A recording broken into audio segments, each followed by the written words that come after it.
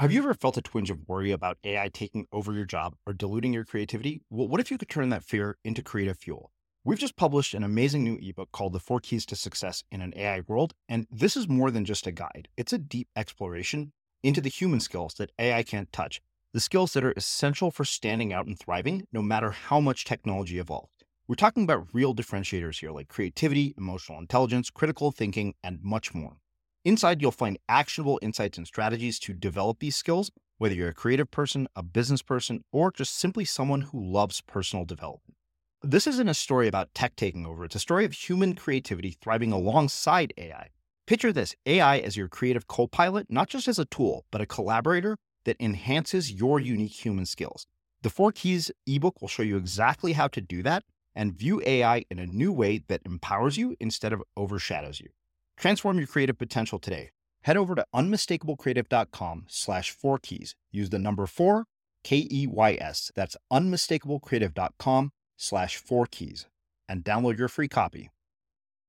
When you're an athlete and you have a coach, the premise is not like, hey, you're broken. I'm going to heal you. I need to fix you. Something's wrong with you. Yeah. No, right? You make a team and the premise of the relationship is you're good. I'm going to make you great. Yeah. Right. And so I love that idea of, when you're working with a client, hey, you're coming to me, you're whole and you're an intact whole person, right? You're not broken. Uh-huh. You have all the tools in you to take care of yourself and to take care of your life. I'm going to give you and help you develop the tools and the skills to take it to a higher level, right? To perform at a higher level.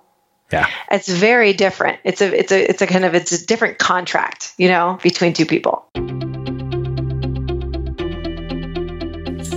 I'm Srini Rao, and this is the Unmistakable Creative Podcast, where you get a window into the stories and insights of the most innovative and creative minds who've started movements, built thriving businesses, written best-selling books, and created insanely interesting art. For more, check out our 500-episode archive at unmistakablecreative.com.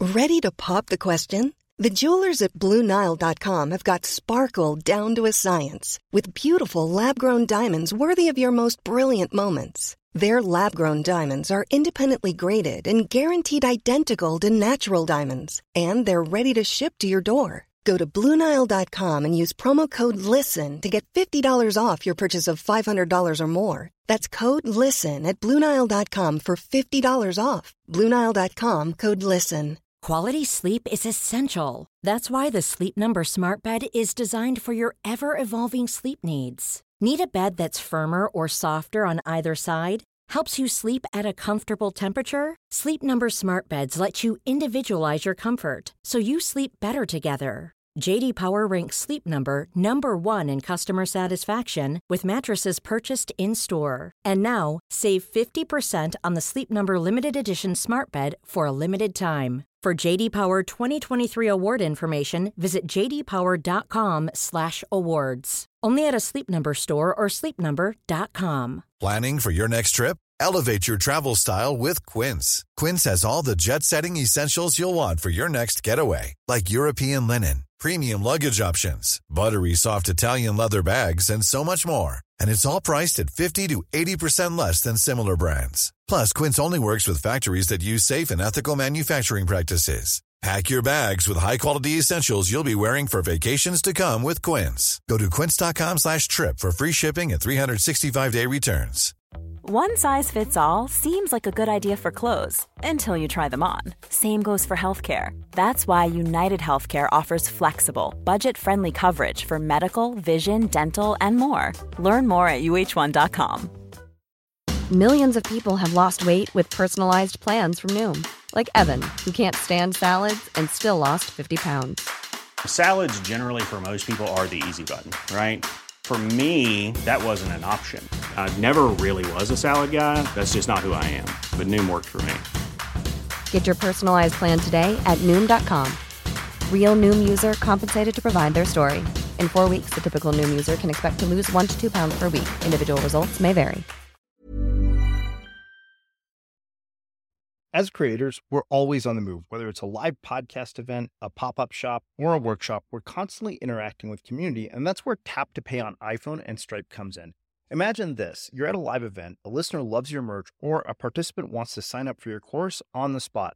With Tap to Pay on iPhone and Stripe, you can accept their payments right there and then, right from your iPhone, so there's no extra hardware or no delays. Total game changer. It's not just for creators. Any business owner can do this. It's about making transactions smoother and much more personal, growing your business in your way. We've been using Stripe for our products and courses for a long time, and now with Tap to Pay on iPhone, you can take your business to the next level too. So visit stripe.com/tapiphone to learn more. Remember, folks, with Tap to Pay on iPhone and Stripe, your business is always at your fingertips. Sasha, welcome to the Unmistakable Creative. Thanks so much for taking the time to join us. Oh my gosh, thank you for inviting me on. Yeah, it is my pleasure to have you here. So funny enough, I was trying to figure out how I was introduced to you. I know that somebody wrote in, I don't know if it was a publicist or somebody, but they told me about your work. And when I went and read your About page, I think what got me was the fact that your work was rooted heavily in research. And I'm always, interested in people who do personal development work and, self-improvement work that is largely based in research. So we will get into all of that. But before we do that, I want to start with a question that I don't think I've ever asked anybody before to start the show. And that is, what was the very first way that you ever made money? Oh my gosh. The very first way I ever made money was, well, besides doing chores in my father tried to pay me to read when I was little. Which, by the way, now we know from research that is a deterrent, right? That creates extrinsic motivation, which is demotivating. So he shouldn't have done that. But I found I found a hilarious promissory note from when I was in maybe third grade, and my dad was trying to bribe me by chapter. He would pay me by the chapter. Uh-huh. But the first way I actually received a paycheck was waitressing. Okay. Interesting. Yeah. What did you learn about people and human behavior that you feel impacted your life going forward from that job? It's so interesting. I was a terrible waitress because I really was. I was terrible because I would get sucked into certain tables and love and enjoy talking with them and just sort of, I'm a psychologist. That's what I do. I talk to people all the time. Mm-hmm. So I would have one table that I loved and then completely neglect the other tables. So that made me a decidedly bad waitress, but I enjoyed it a lot because I got to know people who were traveling. I was living in Telluride, Colorado. As a ski bum. So I would get to meet all these interesting people that were coming through town. And I loved that part of it. But I'm sure there were plenty of people who were very frustrated that their meals were taking a long time to get to them. Well, it sounds to me like you were craving connection with the people that you were serving. Yeah. I think that I've always been interested in social science from day one. I've always been interested in, subcultures and why people do what they do and trying to understand what motivates and what motivates and drives people has always been something I think has interested me from the beginning. Okay. I couldn't let the ski bum thing go because I'm an avid surfer. So I get this just absolute obsession with anything that results in that much flow. And it's so bizarre that you brought that up because I was just going back through Stephen Kotler's book, Rise of Superman, this morning to kind of see where I could make alterations to my day based on some of the things that I had heard him say in an interview.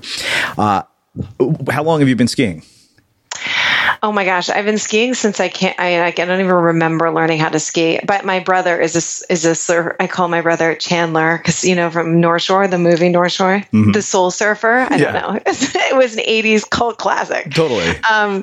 But I come from a skiing family, and I just started skiing. I think I was probably 3 when I first started to ski, and it's just been a huge part of my life. It's a huge part of my husband and my life together, and our kids too. They learned, I think both my kids started skiing when they were about 2. So with the little harness, bringing them down the hill. So, one of the things that I've always wondered about as somebody who learned both to snowboard and surf as an adult at the age of 30, when you're a kid, Do you have the sort of understanding of the fact that there's this incredibly spiritual and deep side to it that causes this flow, or is it just something that you see as fun? Like, do you have any sense for why it's so addictive and it hooks you so much when you're that young?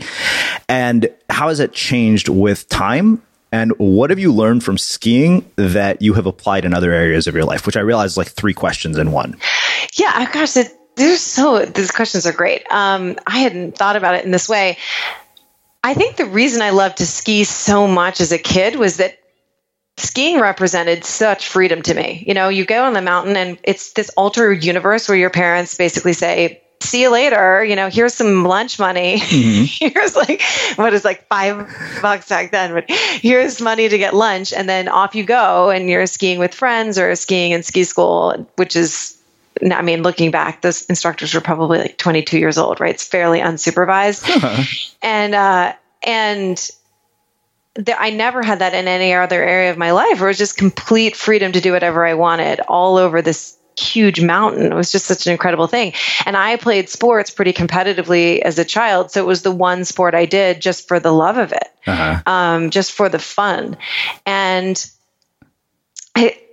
I think there were, I mean, I have so many thoughts about the developmental psychologist in me. I have a lot of thoughts about what we're doing with kids in sports nowadays that I think is not great. But, you know, we professionalize sports now at such an early age. And that was even happening in the, you know, in the 80s and the late 70s, early 80s too. And, but skiing was that one thing that I got to do just for the intrinsic value of it. Because it was fun and it was, you know, the feeling of your body going down so fast on a mountain, especially when you learn to ski before you even have any fear, right? It's just, it's like walking to you. It feels like just part of who you are.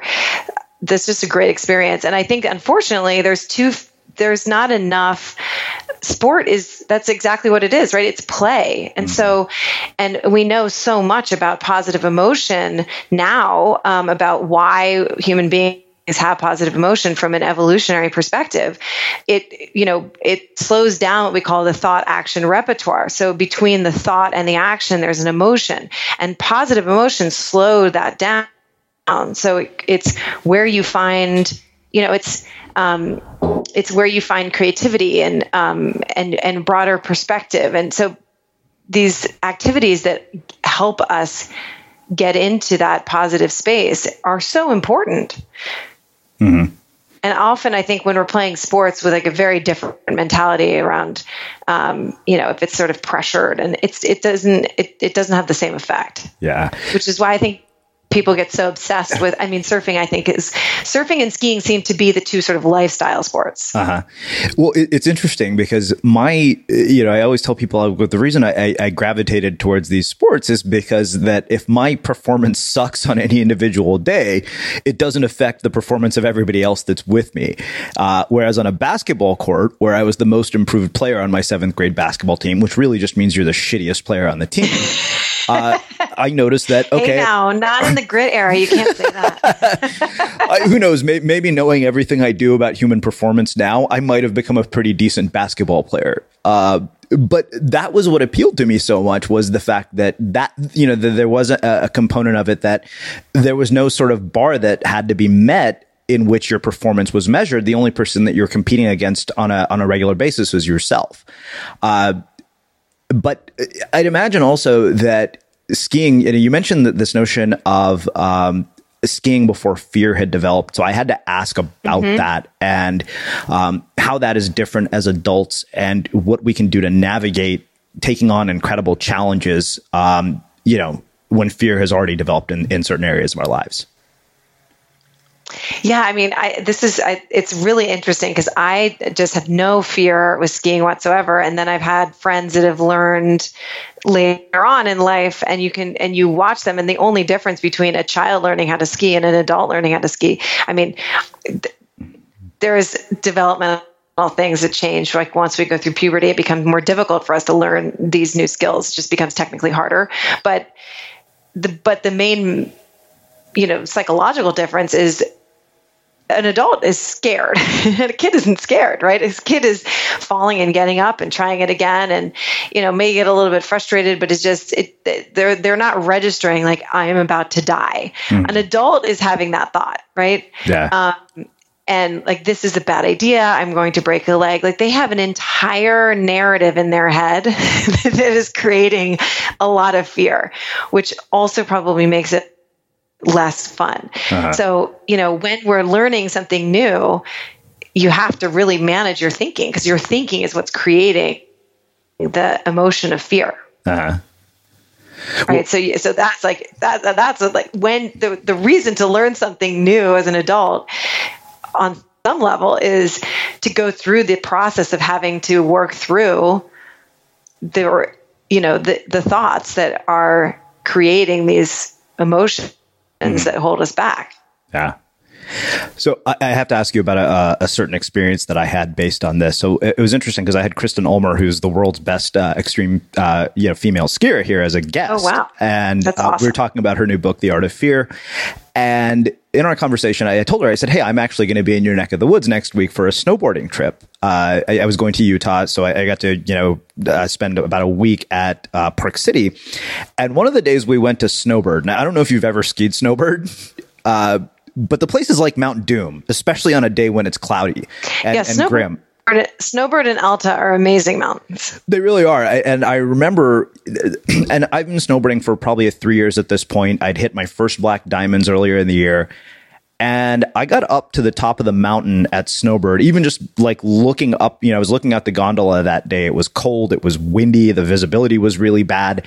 And I just had like a temporary meltdown. Like, I just freaked out. And I couldn't push myself up to even stand up on a snowboard, despite the fact that I was doing 35-mile-an-hour runs the day before. What happens in those moments? Like, what in the world causes somebody to be that paralyzed when they clearly have had experience with something like this? Like, it didn't seem rational to me to be that scared. Oh, yeah. I mean, let me disabuse you of the idea that human beings are rational. We are not rational. I mean, the only thing that's happening is you're having a thought. Like, you're having a thought that created that fear, and it can be extremely powerful. The circumstance is essentially the same, right? The what you were doing was the same. You were skiing the day before, you're skiing today. But then all of a sudden you had a flood of you probably had a flood of thoughts. I don't know what they were, but that they were creating paralysis. I can tell you what triggered it. Oh, yeah. I think I know. There was a sign on the gondola about speeds. It was at the bottom of the lift. As people are getting in line for the first first chair of the day, there was a sign that said it was about controlling your speed, and it was about a guy who was going something like 60 miles an hour and it hit a 5-year-old girl and killed her. And I was like, of all the places you could put this sign, seriously? Okay. So this is such a good example of what I do. I mean, this is a perfect example of how our brain works. And so, there was a really brilliant psychologist named Albert Ellis, and was one of the fathers of cognitive behavioral therapy. And he had a model, which he called the ABC model. So there's an activating event, which triggers a belief, and the belief creates a consequence. And I use a model like this with my clients. I've augmented this model, but this premise is the same, which is there was an activating event, right? The activating event was you read this sign, right? And it triggered this thought. Oh, like I could actually kill someone by doing this, right? If I'm not in control, I might kill somebody, which is the stakes are now so much higher. Right. But the truth is nothing has really changed about the external, the event, or the sort of, the externalities of it are nothing changed. You were skiing the same mountain the day before. And that event with the skier and the girl had already happened. Right. Yeah. But you didn't have a thought about it. So there was no fear. Yeah. Right. The next day you read something and now you have a new thought, and the new thought is, if I ski too fast, I could seriously injure myself, and I could harm somebody else, which is, now that as I said, the stakes are raised, so it was the new thoughts what created the fear, right? Generated fear. Yeah. So it's really about, but if you are in that situation and you're like, I'm now at the top of the hill and I'm completely paralyzed and I can't get down, right? The trick is you're feeling fear. You have to, in the moment, it's hard to do it, right? Yeah. Because fear can really take over your body physiologically, but you have to pause and asking yourself, what am I thinking that's creating this fear? Right? And being able to question we have to question our thinking. We assume our thinking is rational, but often it's not rational at all. Mm-hmm. Yeah, I mean, I had this just flurry of thoughts that suddenly, flooded my mind. And one, I couldn't get, I literally couldn't push myself up, even though I'd done it 100 times the day before. And then there are those traverses that you have to get, which are a pain in the ass on a snowboard, because if you lose your speed, you don't make it down. And if you go, and I kept thinking, okay, well, this traverse is super narrow. If I fall over the edge, I'm going to fall off the mountain and die. And luckily, some old guy kind of just guided me down to a point where there was a bit more wide terrain. And from there, I kind of got back into my groove. But I mean, it took almost half a day to get back to normal. Oh, yeah. I mean, our emotions are incredibly powerful. But I think what we forget often is we just assume that our emotions are they're facts. Like they're truths about how, our feelings are facts, but our feelings are derivative of our thoughts almost always. Yeah. I mean, all models are wrong. Some models are useful. I think this cognitive model is very useful, but there are instances it's not necessarily doesn't work like that, where perhaps you can put a pencil in between your teeth and turn up the corners of your mouth, and then there's, they've done studies to show that can significantly improve mood, right? And so you can physically act your way into feeling better, but more often than not, I would say, most of the time, our emotions are derivative of our thoughts. And so learning how to manage those thoughts is absolutely essential. One other question about this, about the skiing piece, which has been really interesting to me, and I'm trying to figure out why this happens. And maybe as a lifelong skier, you could, and a psychologist, you could shed some light on this. Why is it that you get this sort of level of motivation from action sports that bleeds into other areas of your life? And I'll give you an example. So prior to surfing, I was incredibly undisciplined, couldn't finish most of the things that I've started, very often picked up new hobbies and quit within a very short amount of time. And over the last 10 years, as a byproduct of becoming a surfer, I'm very convinced that this is the case. I also became a prolific writer, wrote multiple books, developed the habit of writing 1,000 words a day, built unmistakable creative. And I've always wondered if the journey, the fact that these two journeys are parallel is just a coincidence. And since you're a psychologist who is a lifelong skier, I'm really wondering, if you can shed some light on this for me. Well, I mean, I think I wonder, and again, like this is not, this. I'm just my conjecture, but I would really imagine that for you, surfing really brought you into a state of flow. Mm-hmm. Yeah. I mean, I've heard this, as I said, my older brother's a surfer. He's just, it creates this, I think the flow state that people get from surfing is so addictive. And it's because it's so visceral. It's hard to get yourself into a state of flow, right? I mean, it's like this elusive, for a lot of athletes, it's an elusive state. So if surfing was really helping you get into that place, in sports psychology, we call this, in the zone, right? Mm-hmm. You're so, where the level of challenge and your skill level are fairly evenly matched. So you're in this, it's a way of aligning and organizing your brain, right? So when we're psychic entropy is when our brain is all over the place and it doesn't feel very good. When our brain is, and our mind is kind of aligned to one end, to one focus, it feels great. Mm-hmm. But it actually doesn't feel like anything, which is really strange. It's this strange state where you don't actually feel any emotion. You're not even conscious of feeling anything. it's in retrospect where you look back and you're like, oh, that was amazing. That felt awesome. Or that was such a great experience. But in the moment, you're so focused on what you're doing that you're not actually conscious of your emotional state. And I think more than any other sport, surfing seems to be the one that gets you into that, because you're dealing with some pretty serious natural elements with the water, right? Yeah. So you have to be, it requires a level of focus that maybe other sports don't.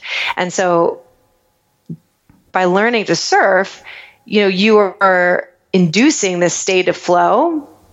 And perhaps that had a spill, like once you realize that you could get yourself into that state, perhaps it's like craving more of that in every other area. Like writing is definitely a flow activity for a lot of people. Yeah, definitely. Interesting. We'll come back to some of this because I still have a lot of questions about this, but I want to talk about how you get from sort of, waitress / ski bum to developmental psychologist. How in the world did you get to this point? Like, what were the significant inflection points and what led you down this path? Yeah, that is a good question. I had taken a year off between high school and college. And I had gotten in early to school, early action. So I had applied early to Harvard. It was my myopic focus was to get into Harvard. It's what I wanted from the time I was a little kid. I know that sounds so weird, but I was that kid. I really wanted to go to Harvard. And when I got in, I sort of realized I didn't know what I wanted, what I cared about, what I was actually interested in. My whole life had been focused on the goal and not the journey, and once I got the goal, I sort of didn't know what to do with myself. So I took a year off and I was playing, I was a squash player. So I was training and playing squash. And then I took some time off to go skiing and live in Telluride. But when I got to college, here I was, like for my version of my life, like this was the great pinnacle, like the great achievement. And when I arrived in Cambridge, it was such a letdown, because it didn't solve any problems. It didn't really make my life any better, right? It was just like, I checked the box, I did it.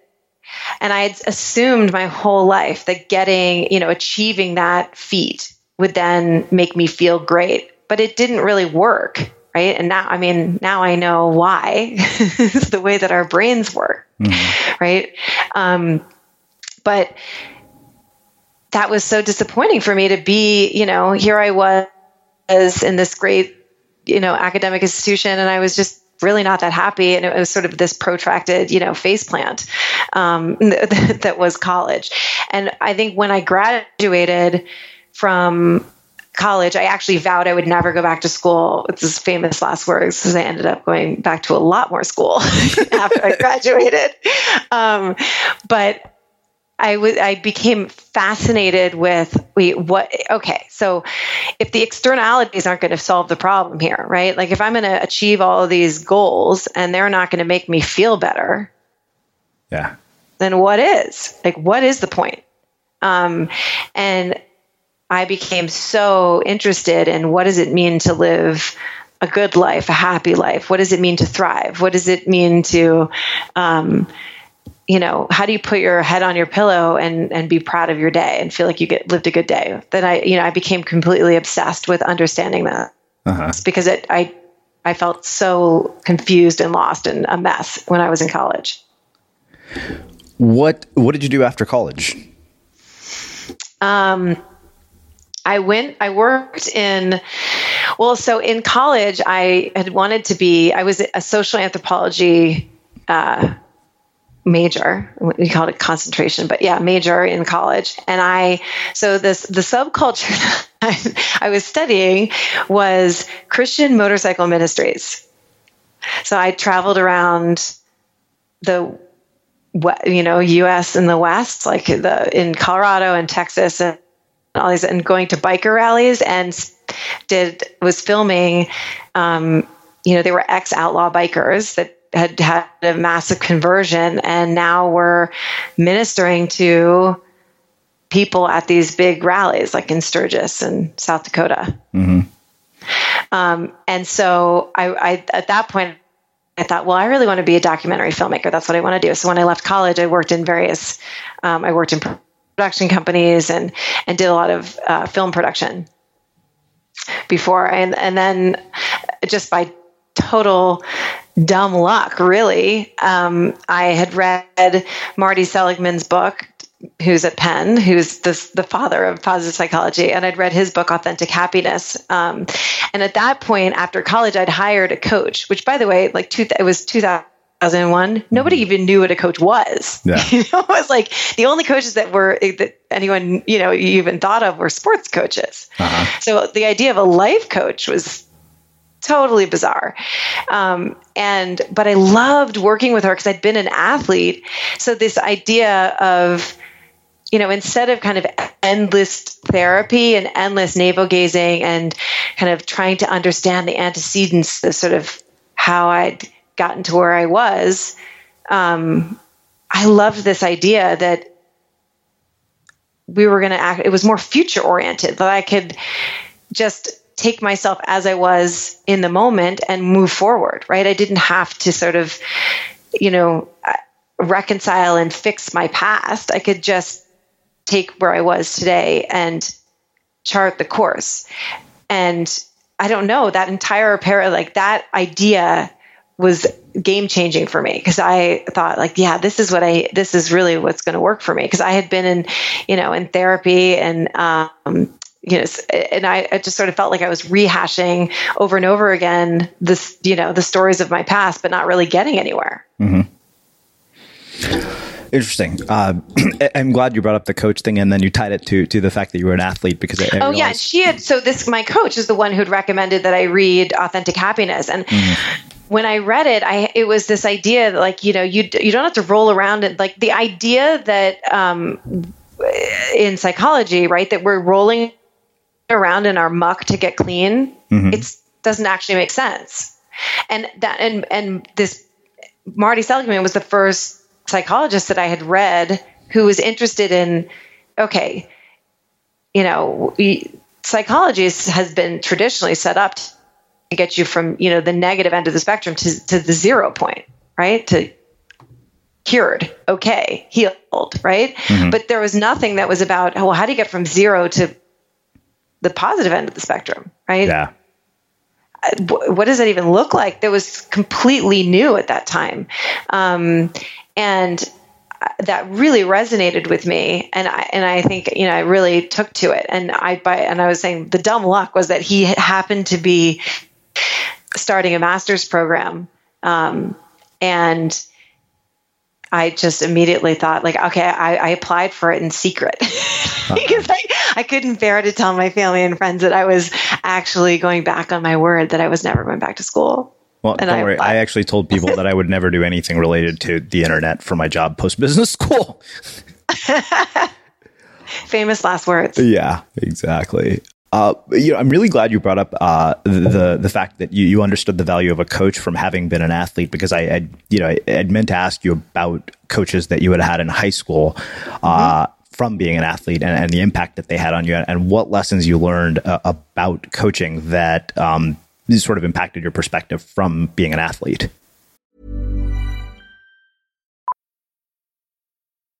Millions of people have lost weight with personalized plans from Noom. Like Evan, who can't stand salads and still lost 50 pounds. Salads generally for most people are the easy button, right?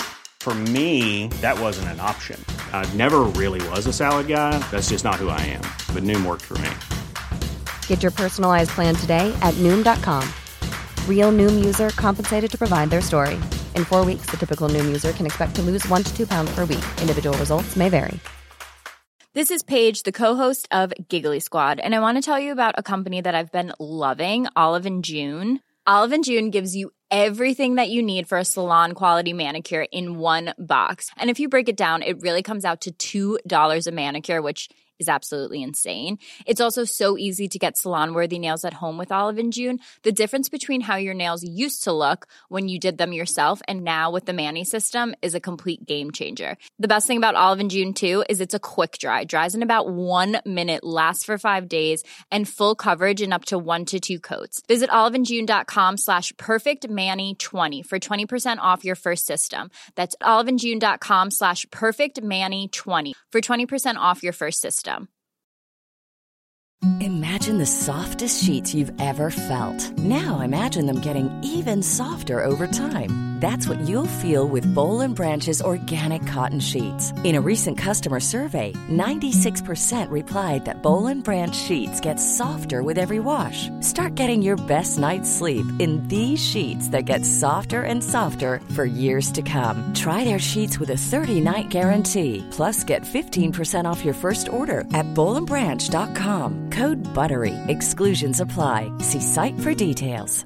When you're ready to pop the question, the last thing you want to do is second-guess the ring. At BlueNile.com, you can design a one-of-a-kind ring with the ease and convenience of shopping online. Choose your diamond and setting. When you find the one, you'll get it delivered right to your door. Go to BlueNile.com and use promo code LISTEN to get $50 off your purchase of $500 or more. That's code LISTEN at BlueNile.com for $50 off your purchase. BlueNile.com, code LISTEN. Hi, I'm Daniel, founder of Pretty Litter. Did you know cats tend to hide symptoms of sickness and pain? I learned this the hard way after losing my cat, Gingy. So I created Pretty Litter, a health monitoring litter that helps detect early signs of illness by changing colors, saving you money and potentially your cat's life. Pretty Litter is veterinarian developed, and it's the easiest way to keep tabs on your fur baby's health right at home. Go to prettylitter.com and use code ACAST for 20% off your first order and a free cat toy. Terms and conditions apply. See site for details. Quality sleep is essential. That's why the Sleep Number Smart Bed is designed for your ever-evolving sleep needs. Need a bed that's firmer or softer on either side? Helps you sleep at a comfortable temperature? Sleep Number Smart Beds let you individualize your comfort, so you sleep better together. J.D. Power ranks Sleep Number number 1 in customer satisfaction with mattresses purchased in-store. And now, save 50% on the Sleep Number Limited Edition Smart Bed for a limited time. For J.D. Power 2023 award information, visit jdpower.com/awards. Only at a Sleep Number store or sleepnumber.com.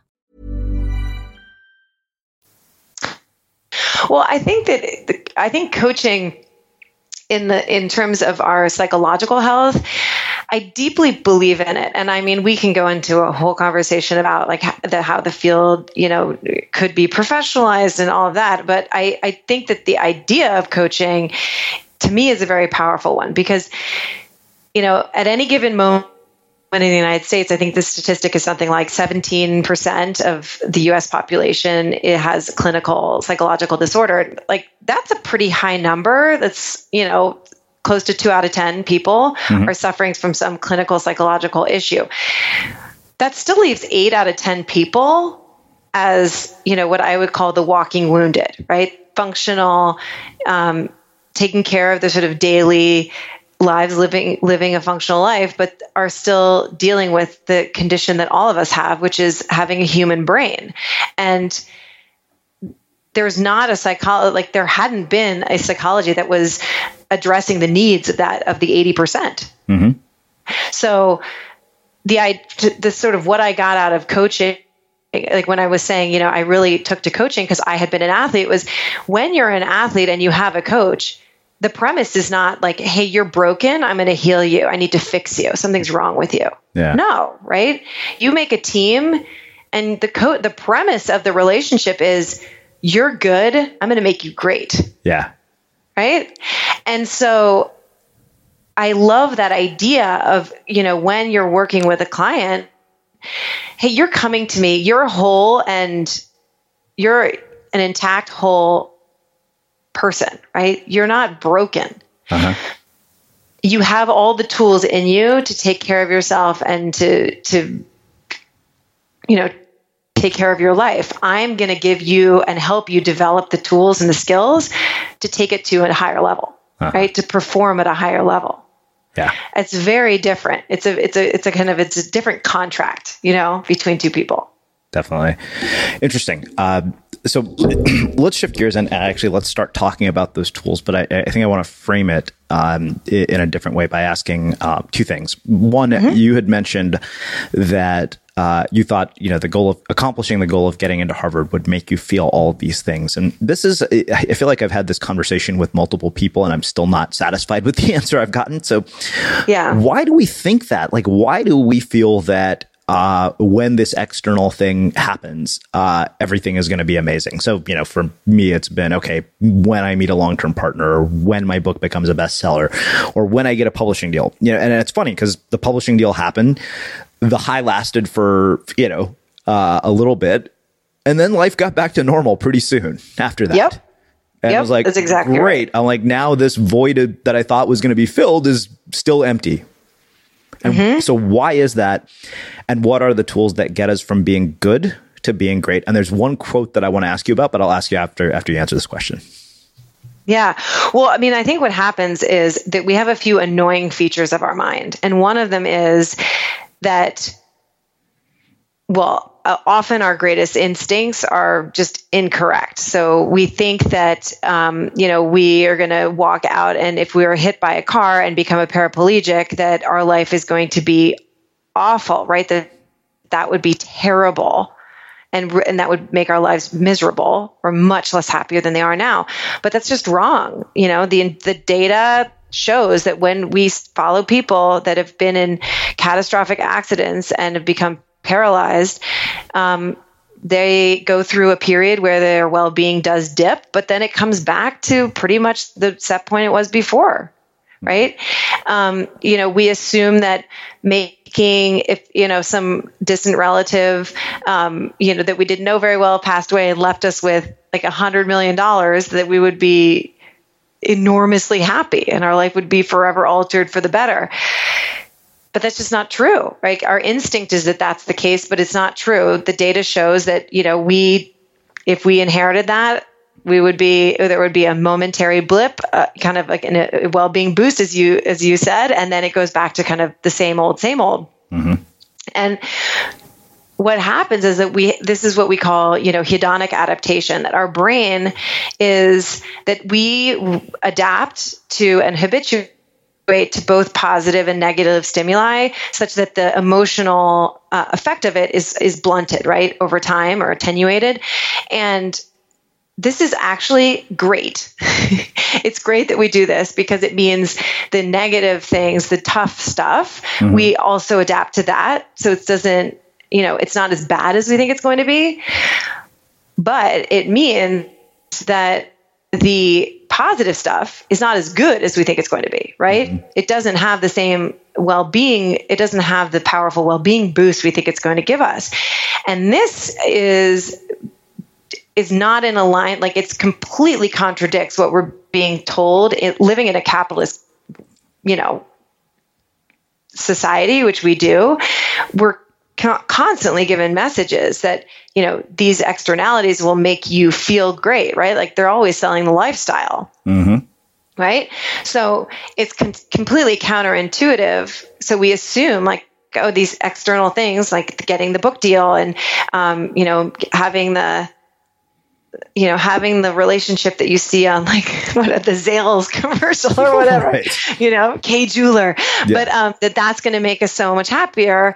But the truth is that, yes, it does. For about 2 years, we're in 2 years, marriage increases our well-being, and then we go back to our normal levels, right? That's it.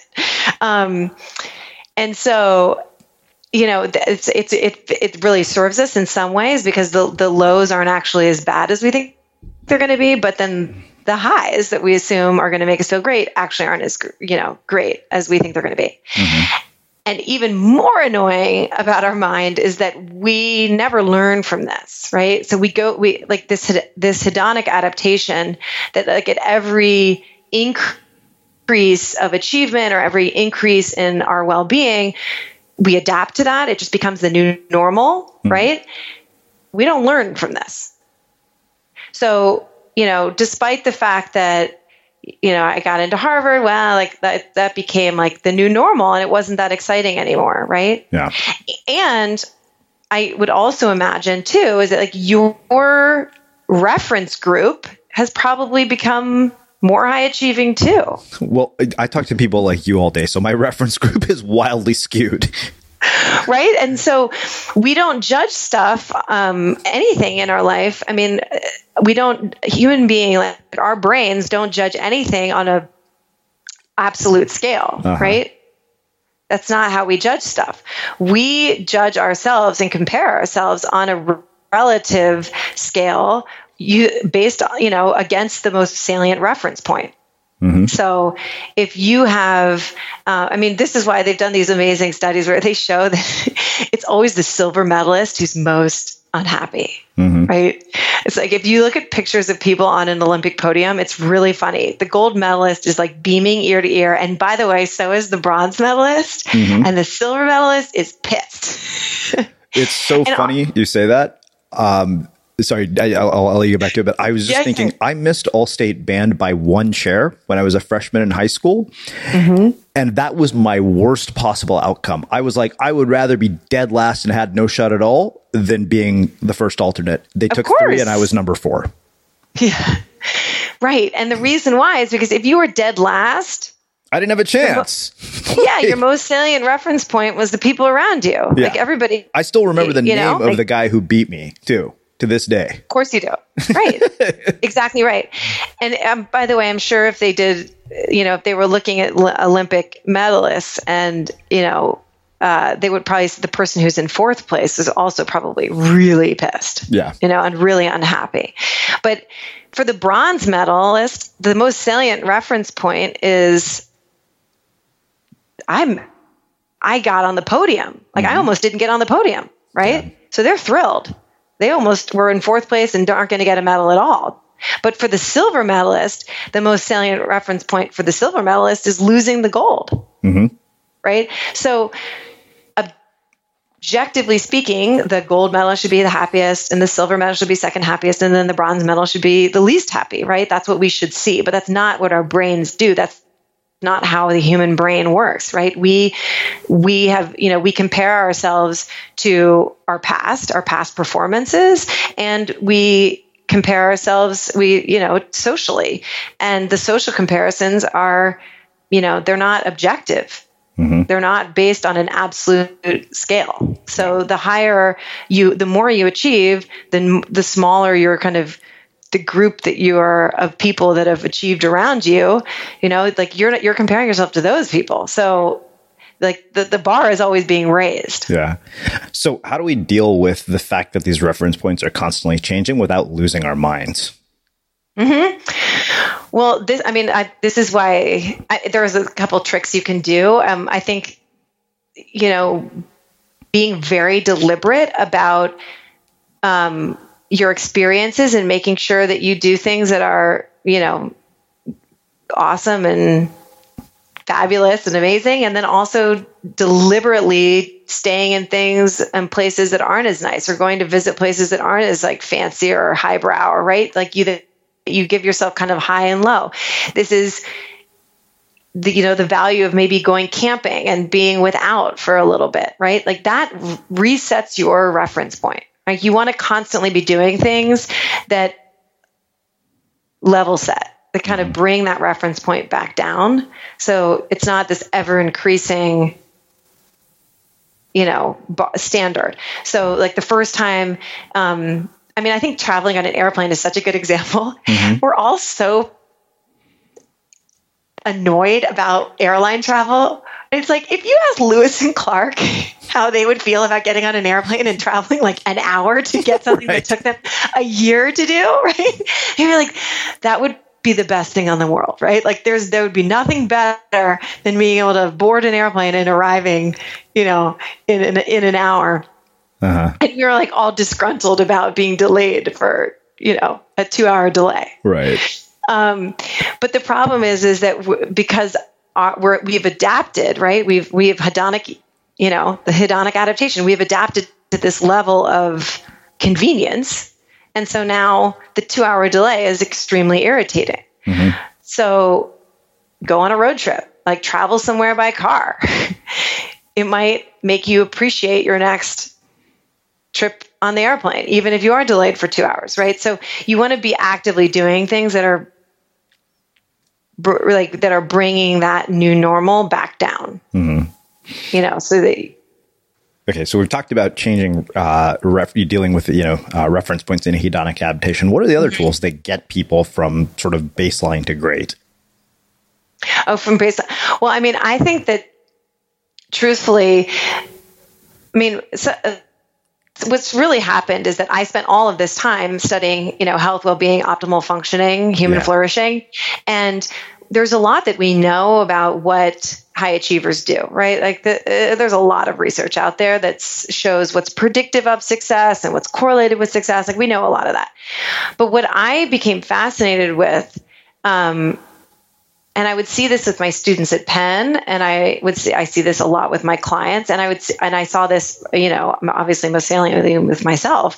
But it's one thing to know how to, what one should do, and it's a very different game to get yourself to do it. As they're two different issues completely. And I thought that positive psychology had so much to offer in terms of, the descriptive research and of understanding like what 0 to 10 looks like, and it's just blown up in the last 20 years. Our knowledge of sort of, in a nutshell, like what's right with people is so much greater. But that's completely different than the science of behavioral change. Like, how do we actually get people to do it? I mean, look at dieting, right? And weight. Everybody pretty much knows how to lose weight. It's not a mystery. Yeah. Right? But the success rate with diets, like 3%. Right? That is not promising. Yeah. It's not that there's not a knowledge gap.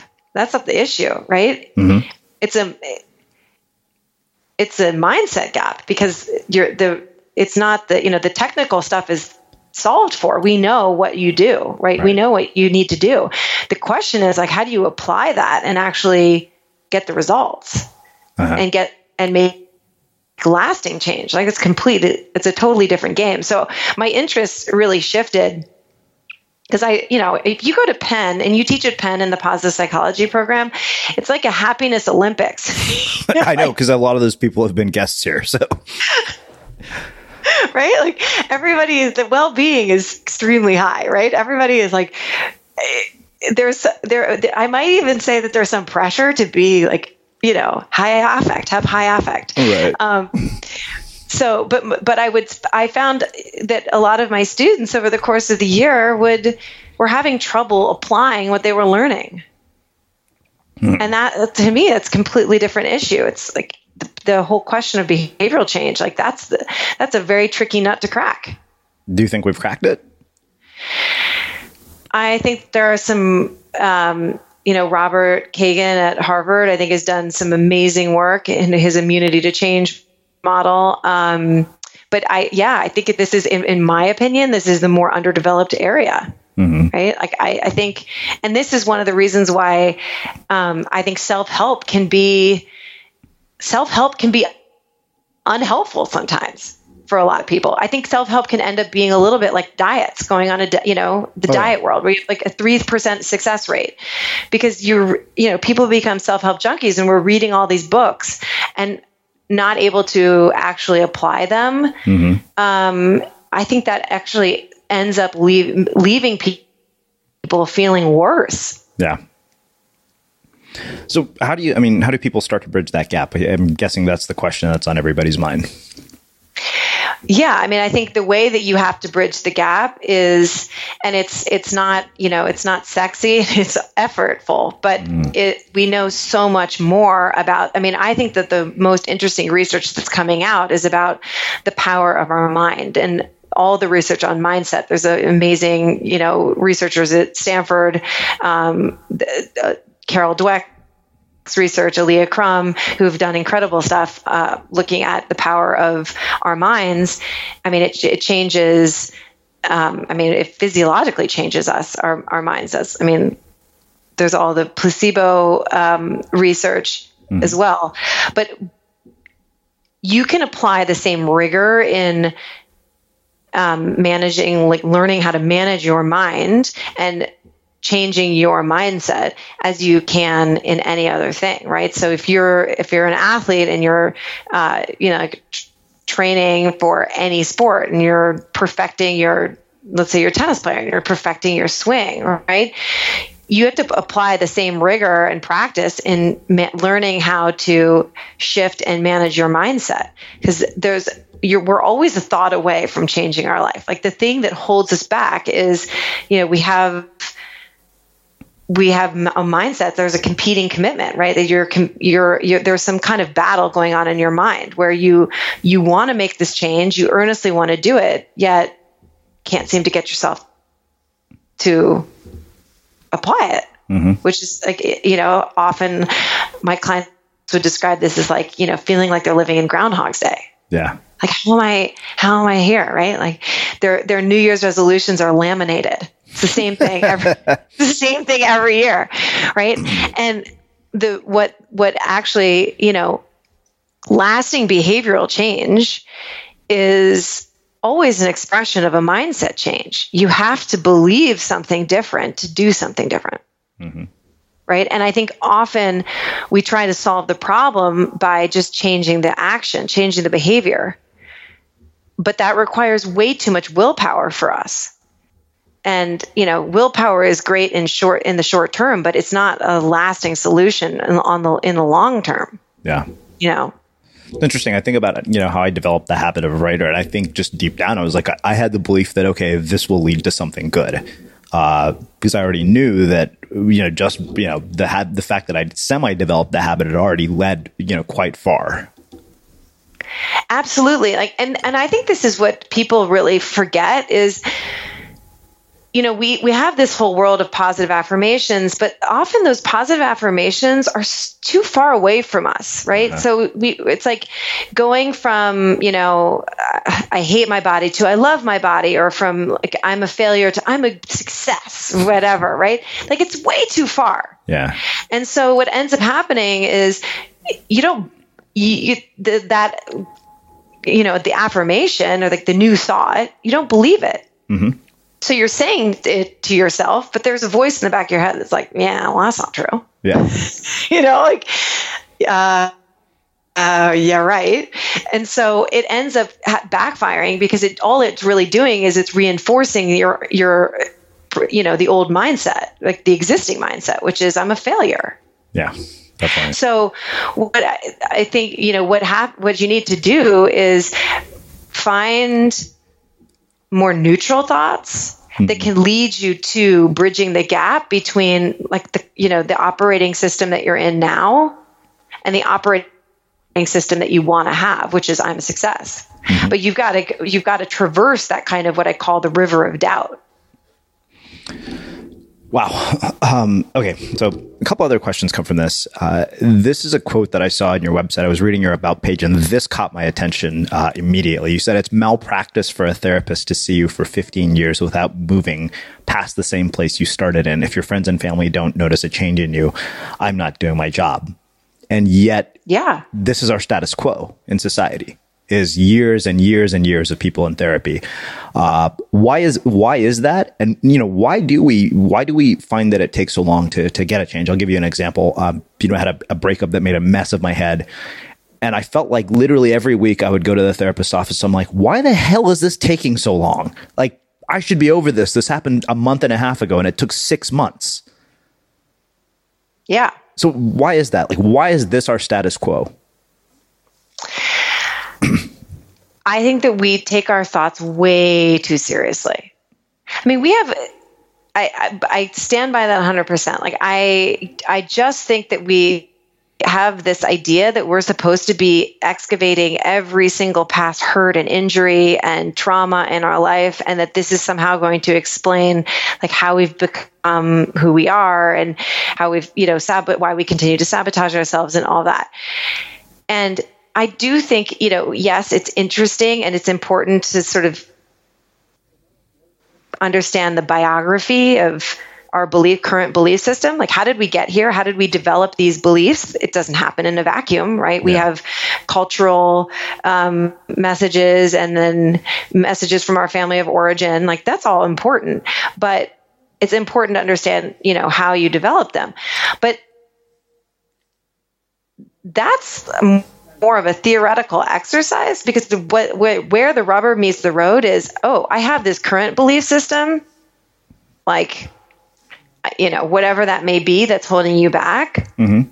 I mean, let's just pick, the most common one.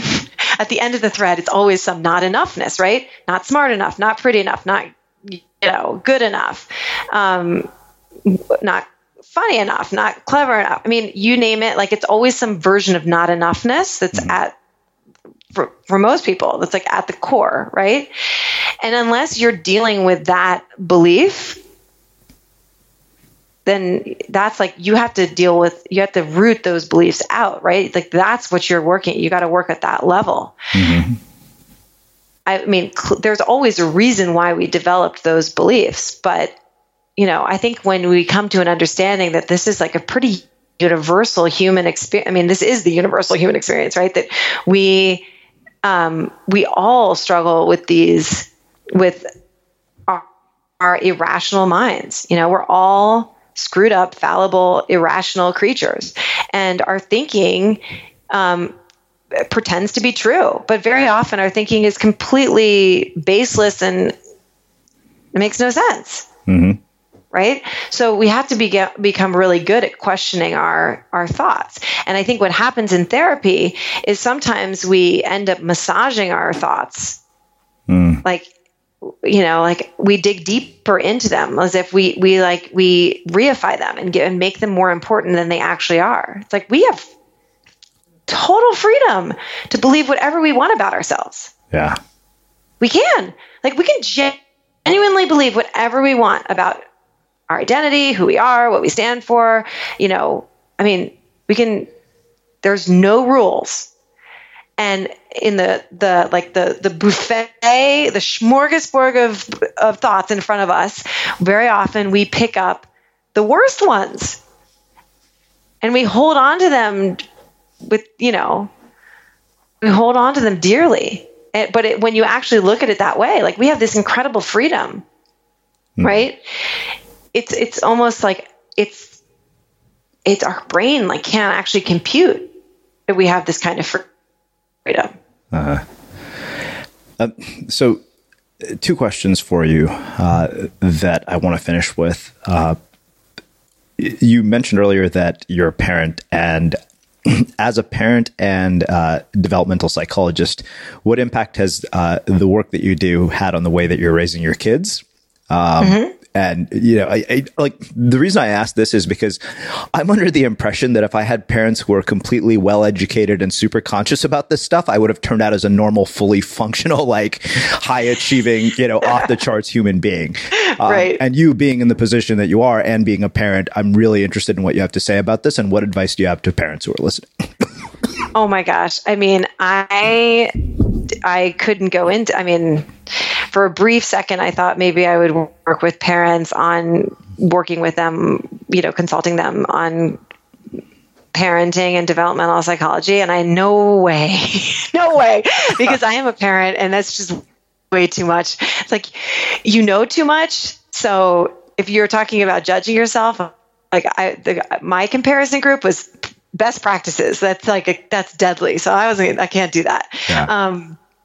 Because, we're parenting in real time, and that means we all make mistakes, and you're dealing with kids with different temperaments and different personalities, and what works with one child is the opposite of what works for the other one. So, I think ultimately what we're hoping to create is psychological flexibility, and psychological fitness. And that means that you can pick yourself up from what goes wrong and learn something from it and move on, right? Because there is no perfect. It just doesn't exist. There's no perfect parenting. There's no perfect living. There's no perfect living of life. It doesn't exist. And I think that sometimes like we professionalize parenting. I mean, I think this has occurred in like the last 25 years. We've sort of professionalized parenting, which leads to this false assumption that you can somehow be the perfect parent and you can do this perfectly. Like, that's crazy. No. And all of the hurt, all of the trauma, all of the mistakes, like all of that has just enriched my life. Has made me have more empathy, has like made me see something in a deeper, more full way. It hasn't been easy. It's not, certainly, life is difficult for sure. And the full spectrum of emotion is what we sign up for as human beings, right? Like that's what we, on the other side of love is loss. Like you can't have one without the other. So I think that it's a mistake to not allow ourselves to just have a human experience, which means we screw up all the time. But what we want to have is develop greater, as I said, like greater psychological flexibility and fitness so that you're able to kind of recover from those setbacks or recover from those experiences more quickly and gain something from them more quickly.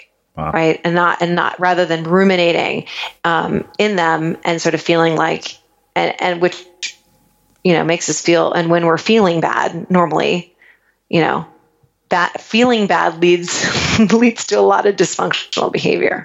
No doubt. All right. 2 last questions. Yeah. This is something that I've been asking a lot of people because it is likely going to be the subject of my next book, and also was the subject of an article that I wrote recently. For those of you who haven't checked it out, what do you think we should have learned in school but never did?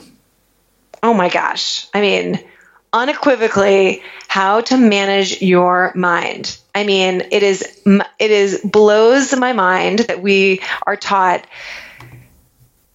arcane things that we will never use. And the one thing that will change your life is understanding how to shift your mindset. We do not address this, right?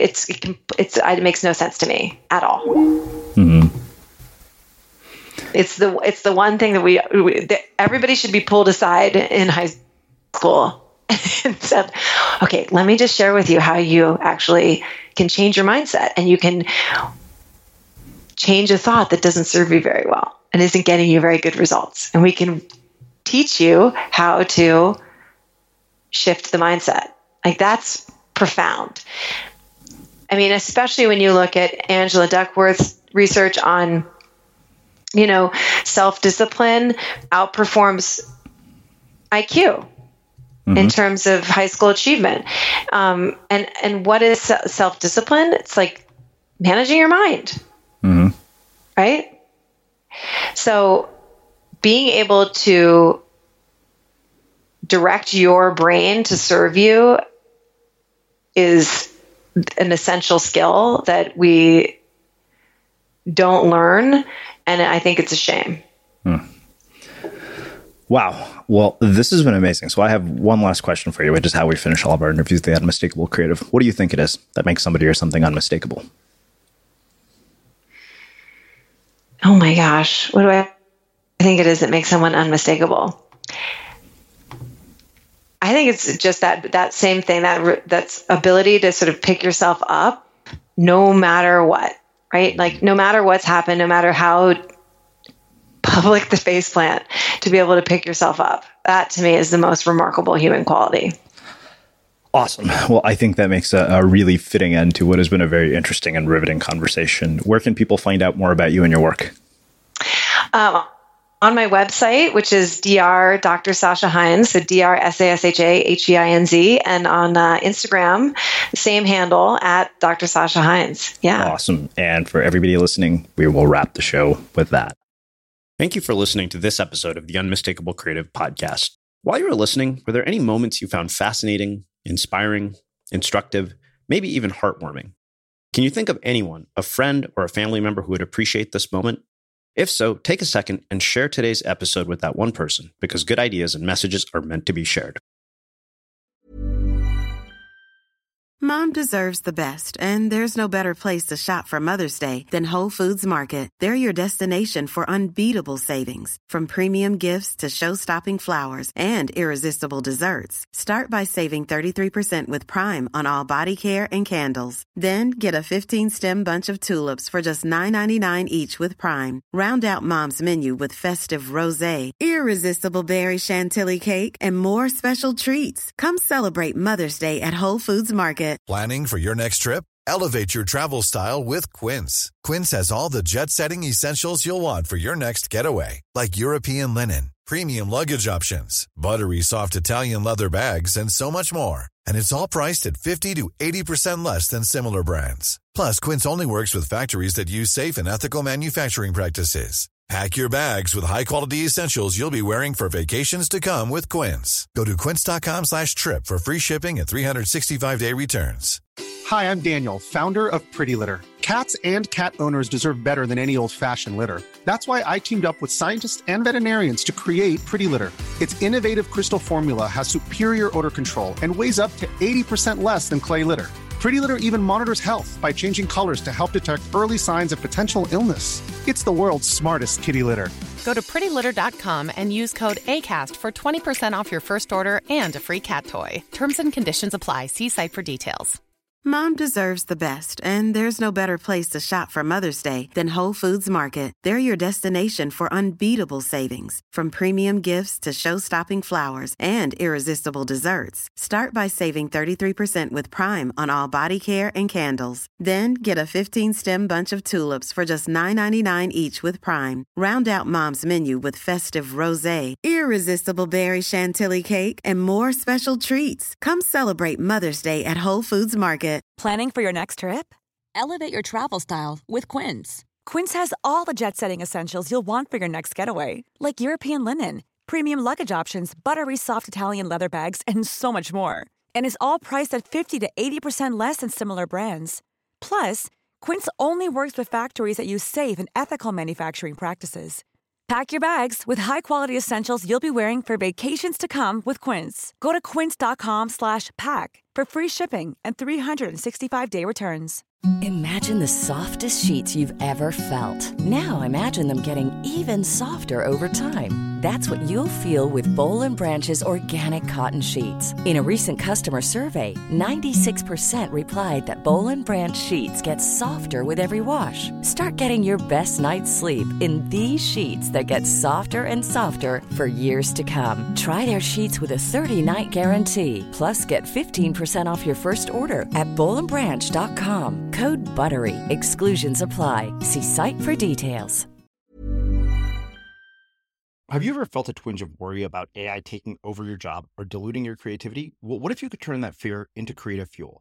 We've just published an amazing new ebook called The 4 Keys to Success in an AI World, and this is more than just a guide. It's a deep exploration into the human skills that AI can't touch, the skills that are essential for standing out and thriving, no matter how much technology evolves. We're talking about real differentiators here, like creativity, emotional intelligence, critical thinking, and much more. Inside, you'll find actionable insights and strategies to develop these skills, whether you're a creative person, a business person, or just simply someone who loves personal development. This isn't a story about tech taking over. It's a story of human creativity thriving alongside AI. Picture this, AI as your creative co-pilot, not just as a tool, but a collaborator that enhances your unique human skills. The 4 Keys ebook will show you exactly how to do that and view AI in a new way that empowers you instead of overshadows you. Transform your creative potential today.